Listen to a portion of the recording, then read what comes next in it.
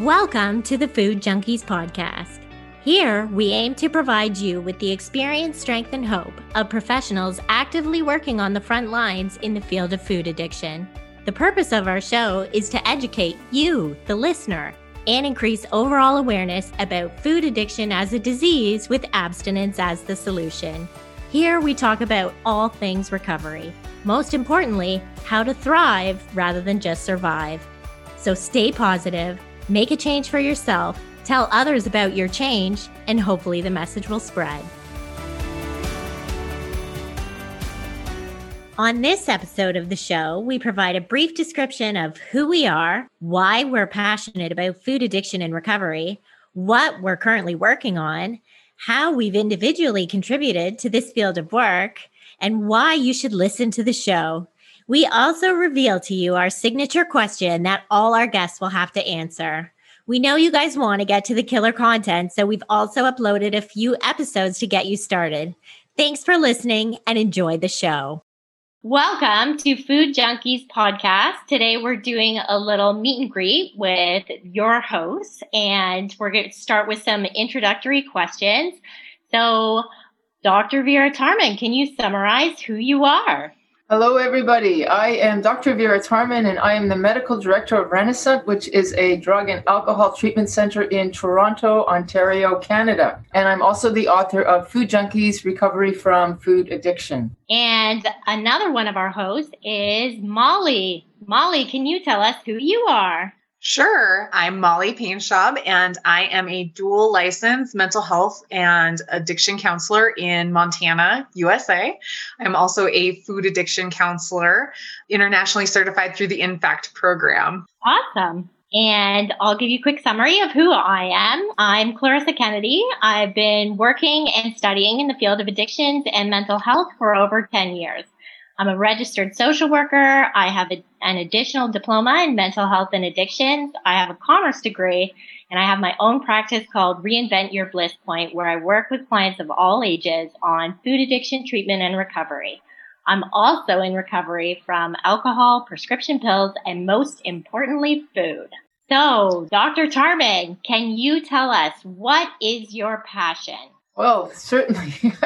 My passion is the main thing of it's the engine that keeps me going. My passion is to speak to the public as well as the scientific community about food addiction. I want to make it really clear, this is a passion of mine, that this is a chronic and progressive clinical medical condition. It's not something that people are just making up. It's a real condition that we call food addiction.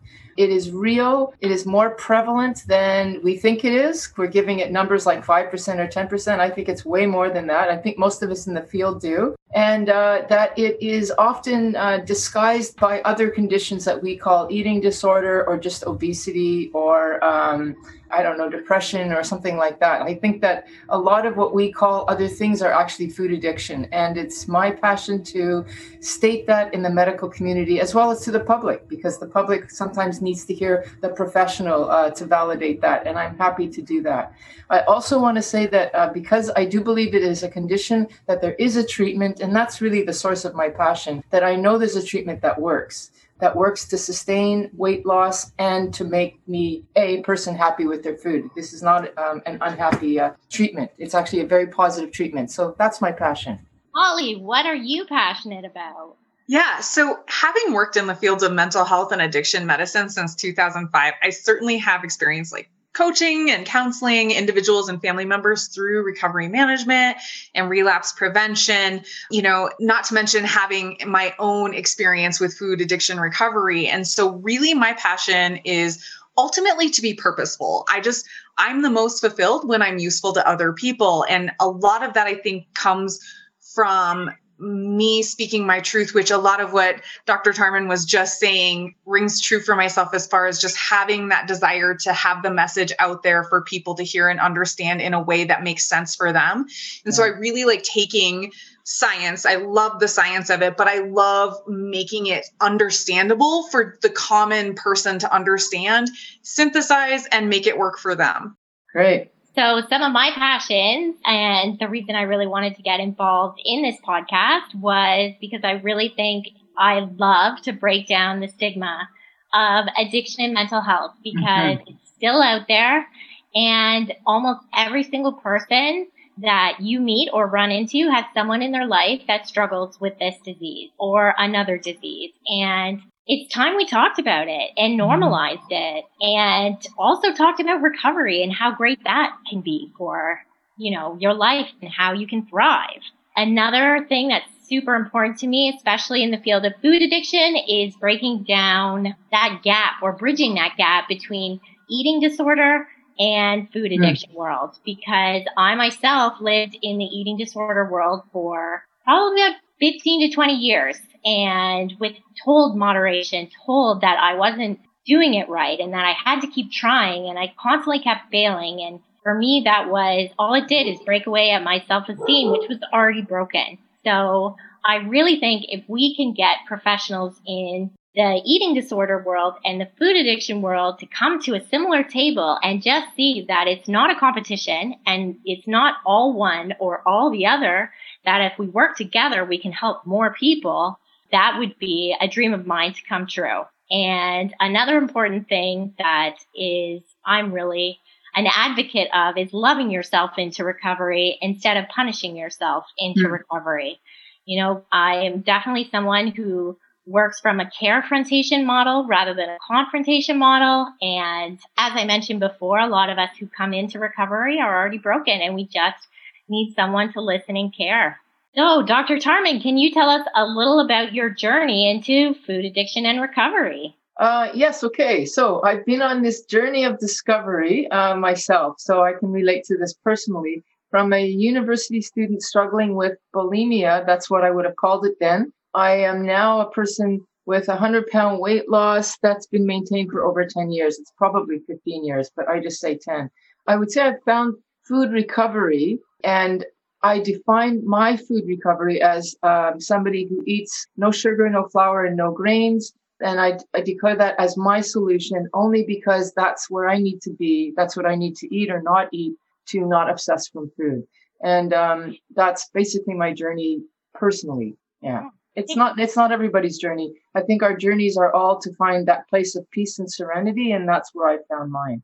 Amazing. Thank you for sharing. Molly, would you care to please share a little bit about your journey in food addiction and recovery? Sure. Yeah, absolutely. I think, like so many of us, I didn't really have a name for it when it probably all got started, but definitely somewhere at a very young age, around 9, 10, 11 years old, right? Just my parents were getting divorced and we were moving and we were states away from the other parent, all those things. And I really just found food to be the comfort that I could get when I couldn't get it anywhere else. And so definitely just over the years, continued to use food as my comfort, not really knowing how to do it different, trying the moderation deal, as you were describing, Clarissa, earlier from like the eating disorder world, right? Like if you could just stop eating your feelings, or if you could just eat 1 or 2 of these things, then everything would be okay. And not really finding solution until just about 3 years, just a little over 3 years ago, actually.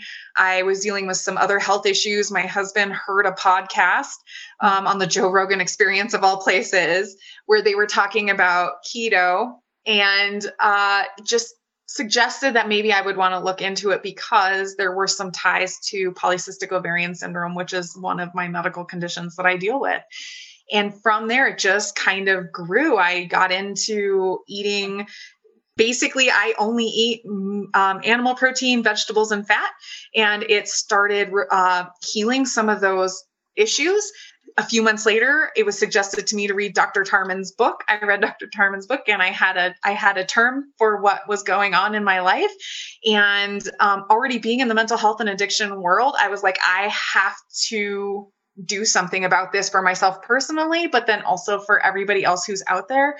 I started thinking about all the clients that I've been working with other substance use and process addictions that could probably, maybe had gotten passed over or something left out by not addressing that for all those years. And just really since then, I've made it my passion to continue to move forward. And the solution has been abstinence from those things that were making me sick, period. And so that's really, again, like Dr. Tarman said, that that's my journey. It's not everybody's journey, but certainly that has been mine. And I have as well had over 100 pounds lost and been maintaining as well, because there is no right. If I'm not putting that into my body, I'm not binging, I'm not off the rails, and I'm living my life happy and free from the insanity that it had been. So thank you.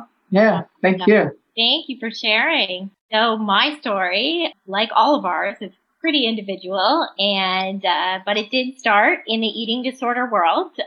First year university, I had my new roommate say, it'd be really good if we could wear the same size pants. And her being skinnier than me, I heard, I'm fat, I'm not enough, and it started a cycle of anorexia and then bulimia, laxative use, and this is going on many years, 5 or 6 years, multiple treatments, and no resolution. I was also extremely fat phobic, and because that was the nutrition messaging at the time was, if you eat fat, you get fat. And I was obsessed with calories, and I was obsessed with what was on the way I looked.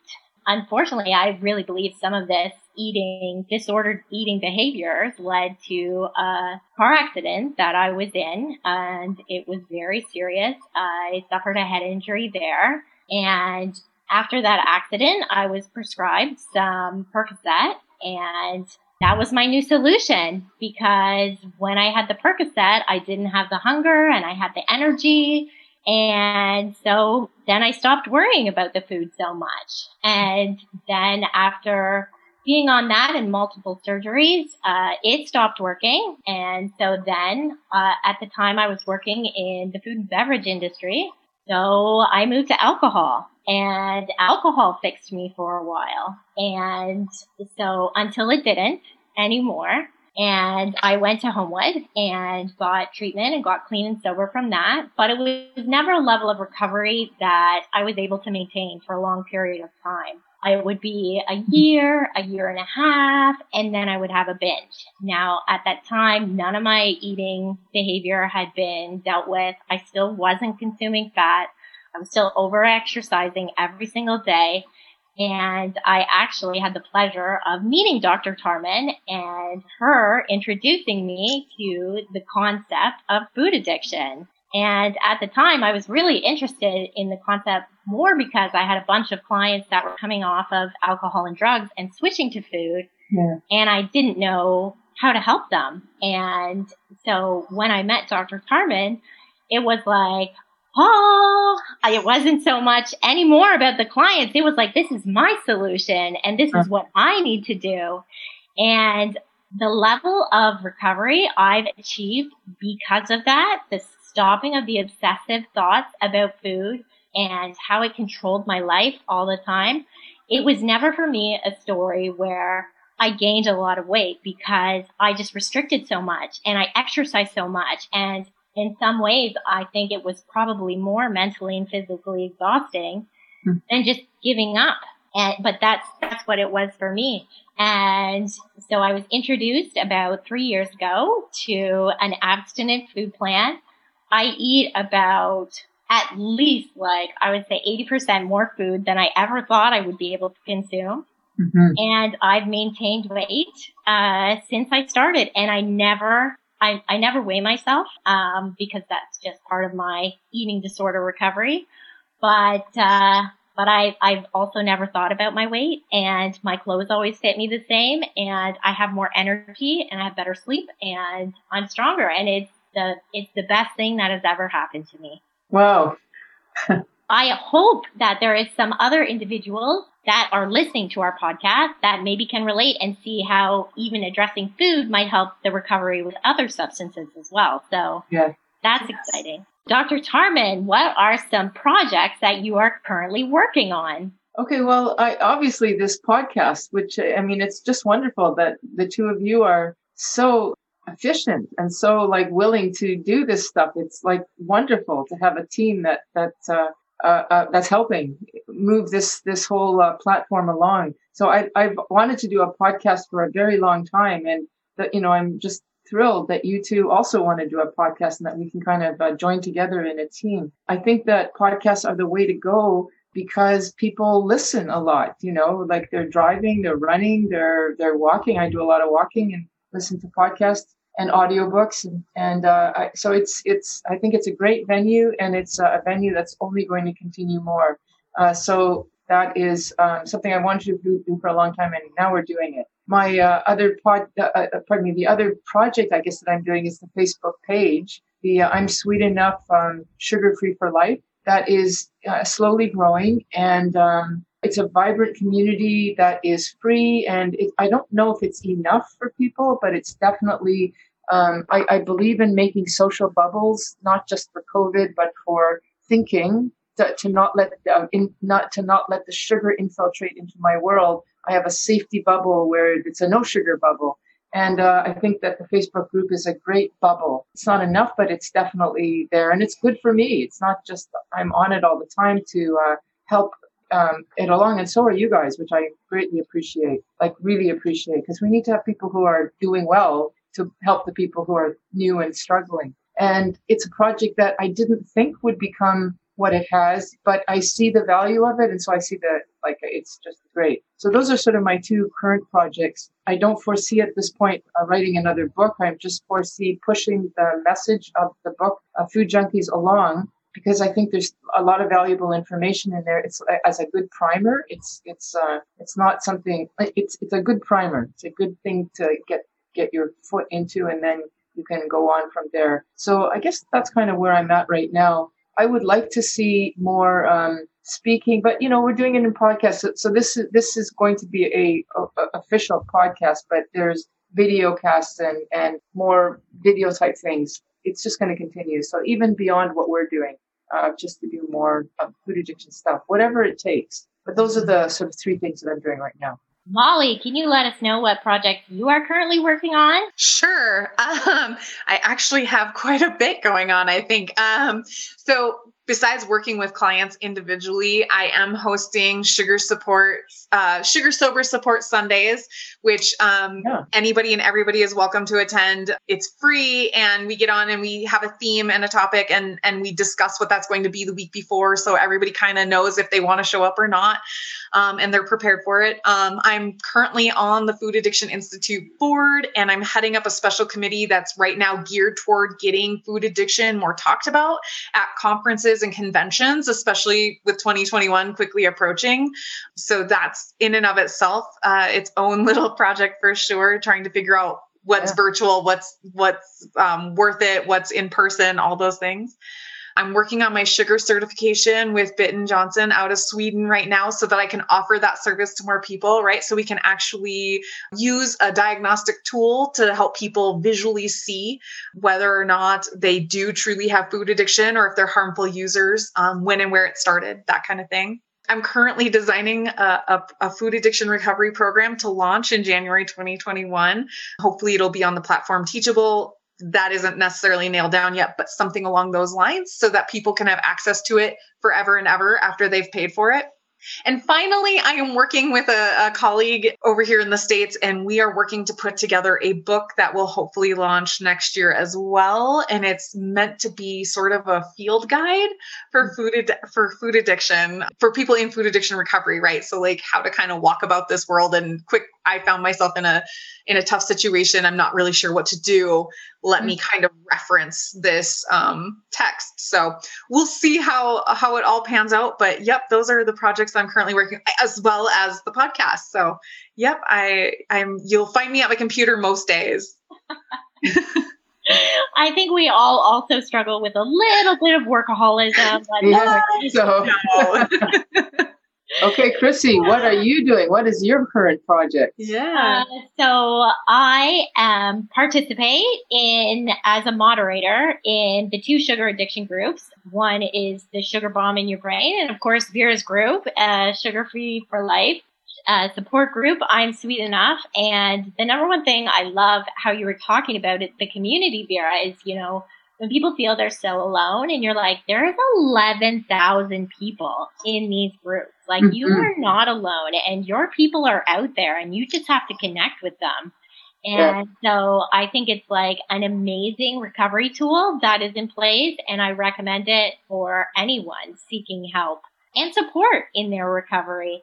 And it's amazing how many people, like if you say I'm struggling, how many people will immediately reach out and send you a support, send you a heart, an emoji, whatever it is that will help you get through any of your struggles. I'm also on the executive committee of the board of directors of the Food Addiction Institute. I'm currently on a committee working on the proposal to get food addiction recognized in the DSM. As well as working on the ICD through the World Health Organization. And through that, my role is connecting with some of the people who have authored some of the research papers behind it and getting their support on backing this. And I really feel like I'm going to get to see this in my lifetime, and I couldn't be more excited about it.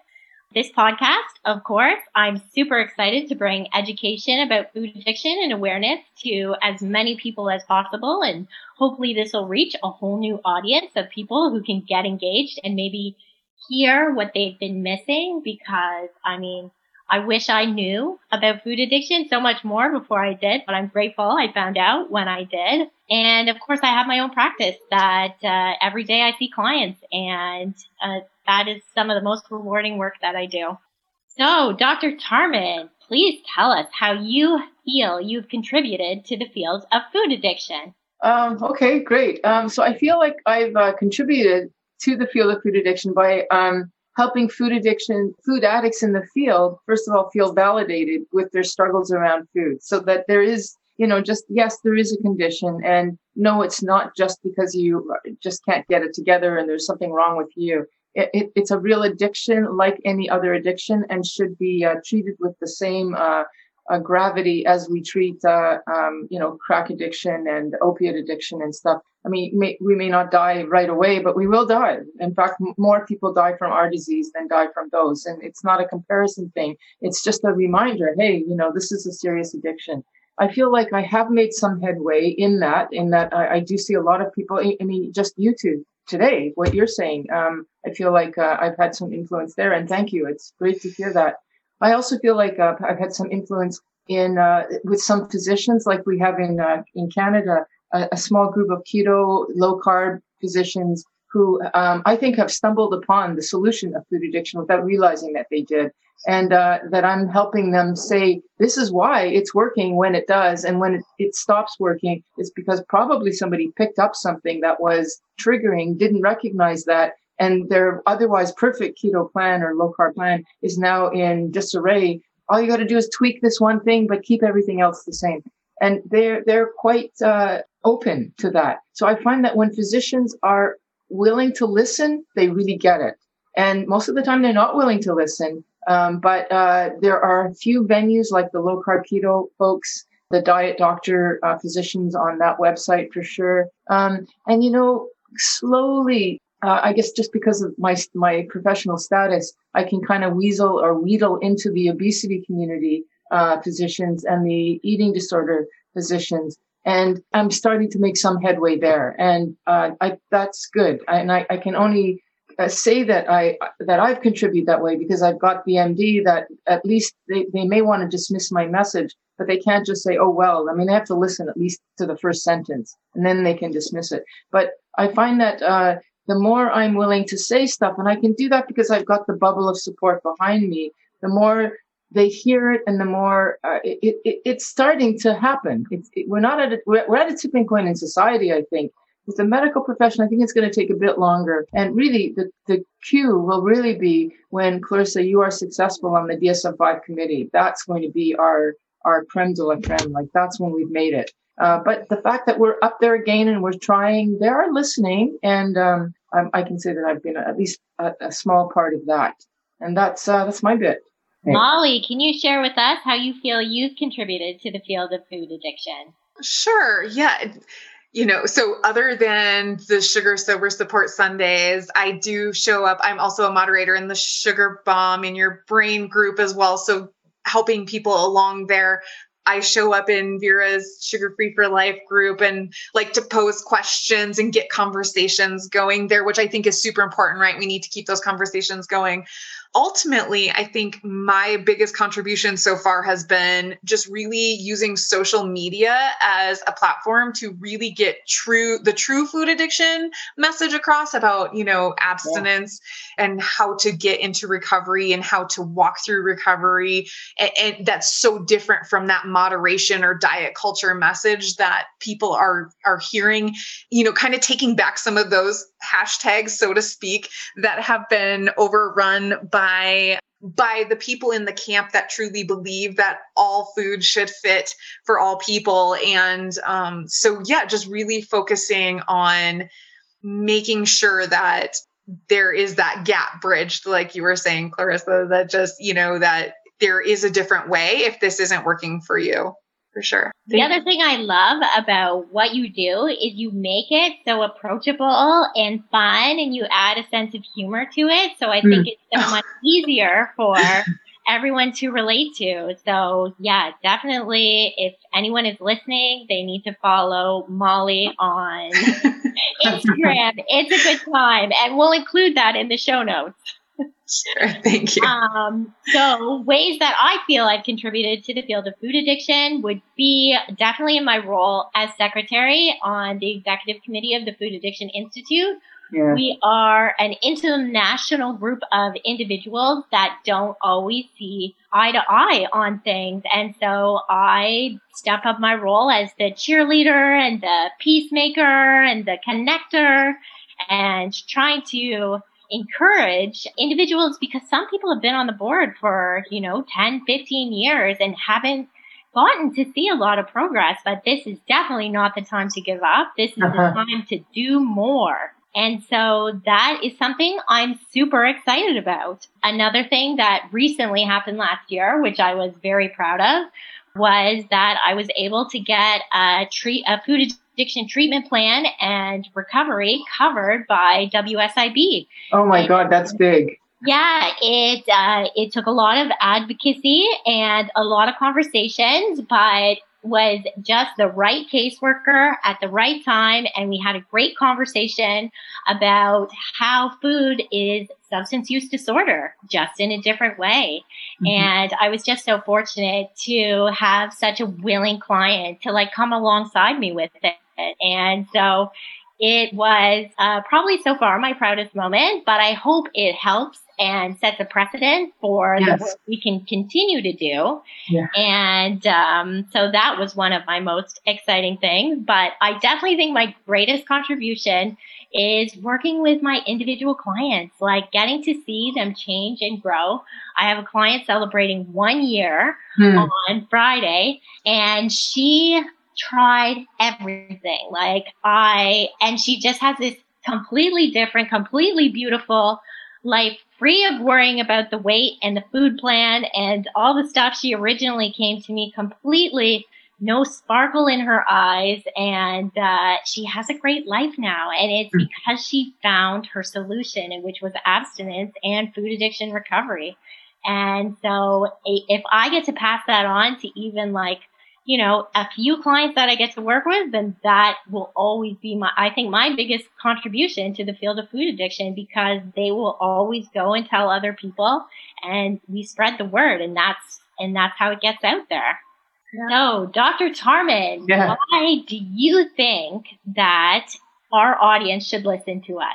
I think because I'm going to speak as a unit here. The three of us have been there. We're all troopers in the field. We've stumbled around in the dark, in the dark ages of eating disorder, diets, and whatnot. And me maybe a few years than you because I'm older. But we've lived it, and we've all found a solution, and we've lived in that solution for long enough to know that it is a solution. It's not just another pink cloud, another hope that will be dashed. I don't feel like there's going to be any hope dashed here. I think that as long as I do what I'm doing, I'm going to continue to be on the other side of that hump, and I'm going to be happy about it. So I think that just on that level of having had that experience and success, you should listen, because you're going to, I'm sorry to say it this bluntly, but I got what you want. Those of you who are listening, struggling.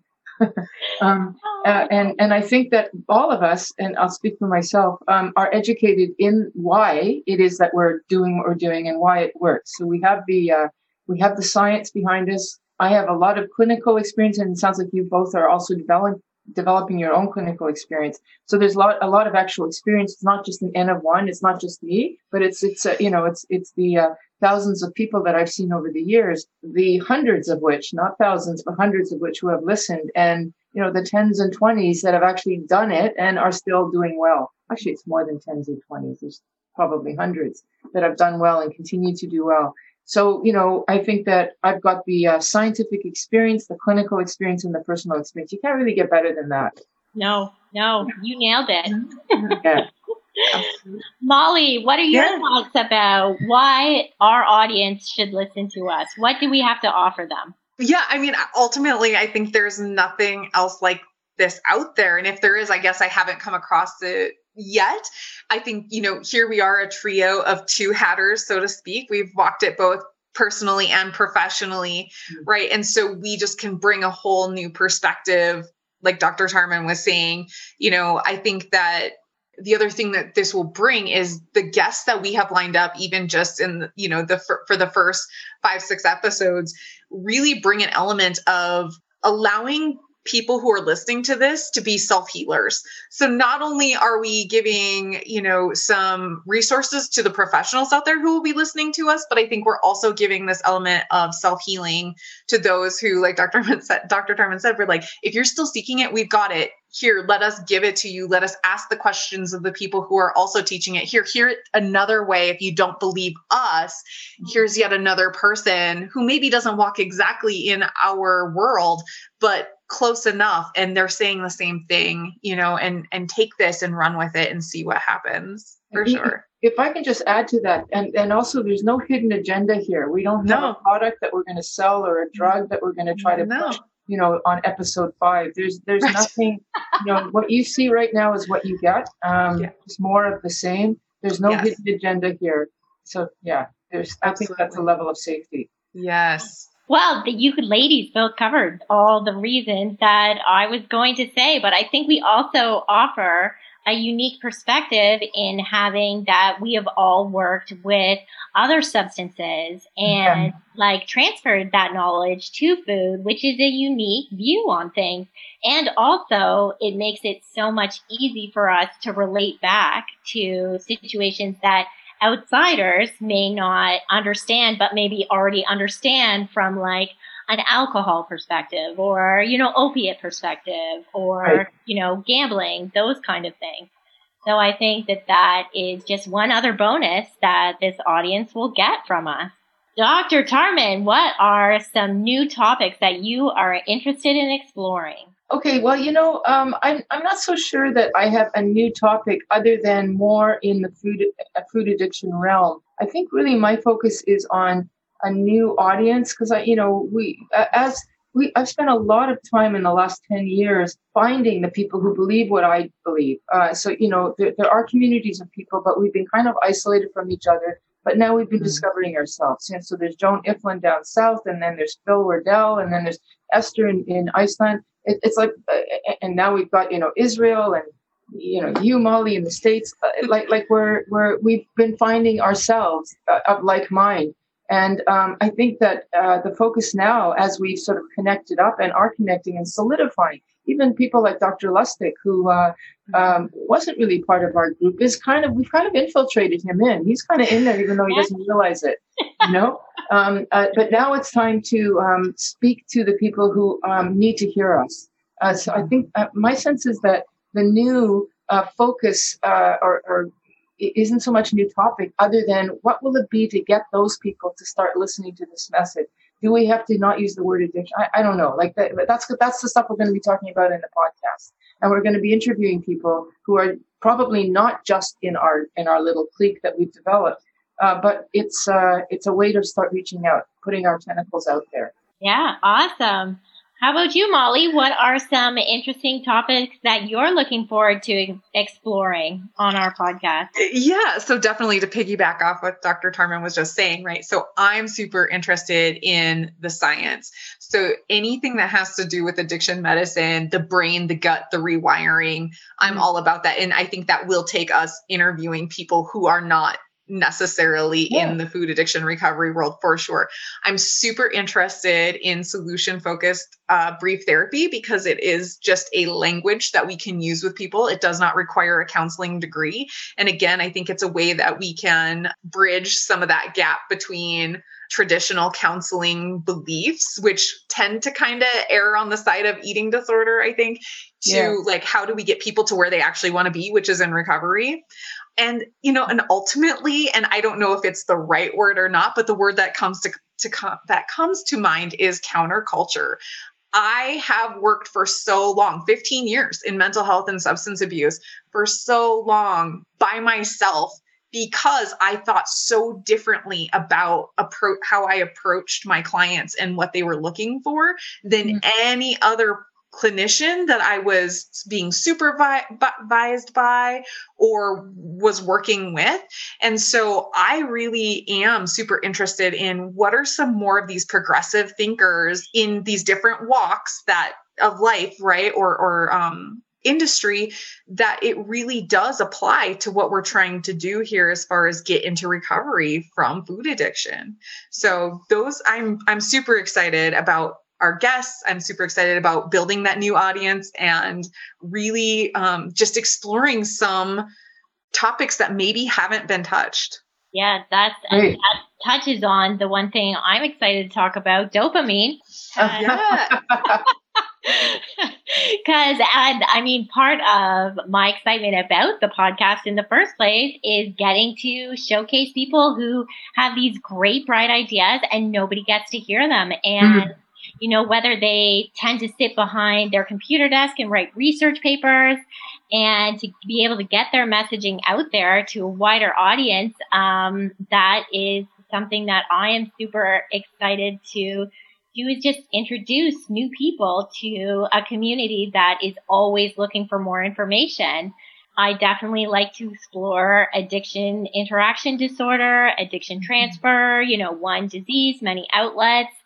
I would also really love to get some individuals on the show that do work in the eating disorder world and have those conversations. People who are, promoting the intuitive eating movement. And, it doesn't have to be a warm, fuzzy conversation all the time. Right. But, let's talk about what are all these messages that are out there, and do they apply to everyone? Because they don't. And so I don't think that the same that we can't sell the food addiction to everybody because everybody's not a food addict. Let's, maybe check our intuitive eating messages too, which can be causing a lot of issues for people. So, not that I'm excited for controversy, but I do like to have, those educated debates with individuals who are just as passionate about what we are passionate about. And so this is our signature question. Dr. Tarman, if you could tell a younger version of yourself something about food addiction or food recovery, what would it be? Okay, so this is it. There's actually two things I'd like to say. And for somebody who's listening, who's new in this whole field, who's a newbie, I think I'd be speaking to you too, because that's who I was. I would say to my younger self that the struggles that I had were real. They were a physiological condition. They were not because there was something bad about me. I mean, we say it's, addiction is not a moral condition. I mean, what does that word mean? It means there's something wrong with me, something inherently unworthy about me that I can't figure it out. And that's where I lived for many, many years. And I carried a great deal of shame about how I ate. I could boast about how much I drank, or, if I smoked a lot of pot or something like that. I mean, it was funny and people could laugh about it, but there was no laughing about the way that I ate sometimes. I was just disgusted at myself. And there's no way I would talk about it. That's how I felt. And so I would like to say that little Vera, young Vera, there is no shame to this. I mean, yes, you feel shame, but you were responding to a physiological disorder because of what you were putting into your mouth. You didn't know any better. And there is a solution. So first of all, I felt a great deal of shame. And I guess the first message I want to say is, you're no longer alone, Vera. There are many people, like just the three of us, as we kind of disclosed our stories. I'm sure there's dark pockets of alleyway behavior that you don't want to share, that I'm not asking you to share today, but I know you know what I'm talking about. Mm-hmm. And just knowing that I'm not alone, you're not alone, is helpful. And it's not just the alone of the knowledge, it's that feeling, that dark feeling of self-loathing and stuff, which I don't feel anymore. That's going to be my second piece. But just, you're not alone in that, and it's not something wrong with you. And then I guess the second thing is that not only are you not alone in that, but it's not a place that you have to be. I also felt hopeless because I had multiple times that I got out of it, lost the weight, felt better, and then I'd slip back and I'd slip back worse. And then I'd get out and I'd slip back. And eventually it's like, what's the point? Because it's just constantly, I can't maintain that place of success in keeping my head over water. But that's because I didn't have a solution or a long-standing solution. Now we have a solution, which is free. It's just simply the support and the message that we want to give out multiple times every week that we do a talk, and that there is hope in that. I guess the final message is, Vera, listener, there is hope. First of all, you're not alone in any of these dark places, and there is hope that you'll get out of it. That was very powerful, Vera. I really like that. Yeah.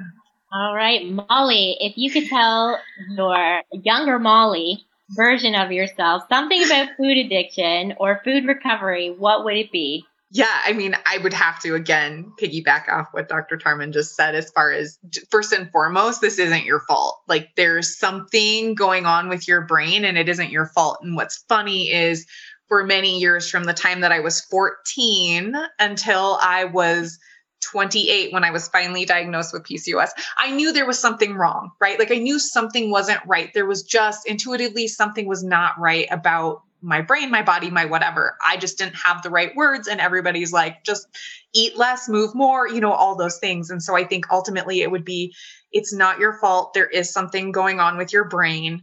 Keep showing up for yourself. There is a solution. You will find it, and I think just hang in there, that keep believing in yourself, that it is possible to overcome it. Because once I got it, that was all she wrote. Right? It took those tries. It took that life experience. It took all those years in therapy and going to doctors and all those things to get to where I finally, once I got past it, I haven't looked back. Right. And now it's that the thing that drives me is just keep sharing that message. Right. So at the end of the day, like you were saying, Dr. Tarman, to any listener who's listening, like, don't give up before the miracle happens. I know it's so cliche to say that, and I would not have believed it. You could have said that to me 10 years ago and I would have told you to go kick rocks. But today I'm saying, don't give up before the miracle happens, because when it did, my life changed in ways that are immeasurable. Mm-hmm. So yeah, absolutely. Thank you. What about you, Clarissa? What would you tell yourself? Oh, younger Clarissa, so young, so naive, so broken. I would have told her that our food problem is not in our body, that it's in our brain, and that we have to stop looking on the outside and start looking on the inside, and that all starts with abstinence and eating real food. And real food is not your enemy. It can actually be your medicine and your fuel. Mm-hmm. And when you eat the right food that can get you energized, and coming from, like, I was such a fitness junkie too, with the supplements and the pills and all of the stuff like that. There's no magic pill or vitamin out there that will replace what eating real food and recovery will do for your life. And so because I don't even think younger Clarissa didn't eat real food. She ate protein bars and protein powders. Right. And like that. Those were my meals, and smoothies with who knows what in them. Like, And now I don't drink any of my food. I eat it all with a fork and knife, and it's the best. And I love my food today. And to even think that way back then, I would have a life with food now where I get to look forward to sitting down and eating each and every day. I didn't think that was possible. And I was also told, you're going to live the rest of your life with this eating disorder, so you just got to deal with it. Find ways to deal with it. There was never a solution that was offered. And with food addiction, abstinence is the solution. And I'm free today with my food. And I couldn't be happier. So like Molly said, keep at it. The miracle has happened. That's right. Thanks for joining us this week on Food Junkies, Recovery from Food Addiction. Make sure to join our Facebook group, Sugar Free for Life support group, I'm Sweet Enough. You can subscribe to our show in iTunes or Stitchers. That way you'll never miss an episode. While you're at it, if you found value in this show, we'd appreciate a rating on iTunes. Or if you'd simply tell a friend about the show, that would help us out too. Don't forget to pick up your copy of Dr. Tarman's book, Food Junkies, which is available on Amazon. If you have any additional questions, both Molly and Clarissa are food addiction professionals and work one-on-one with clients. You can find their websites and email addresses in the show notes. Be sure to tune in every Friday when our new episodes drop. As Vera loves to say, the power is ours.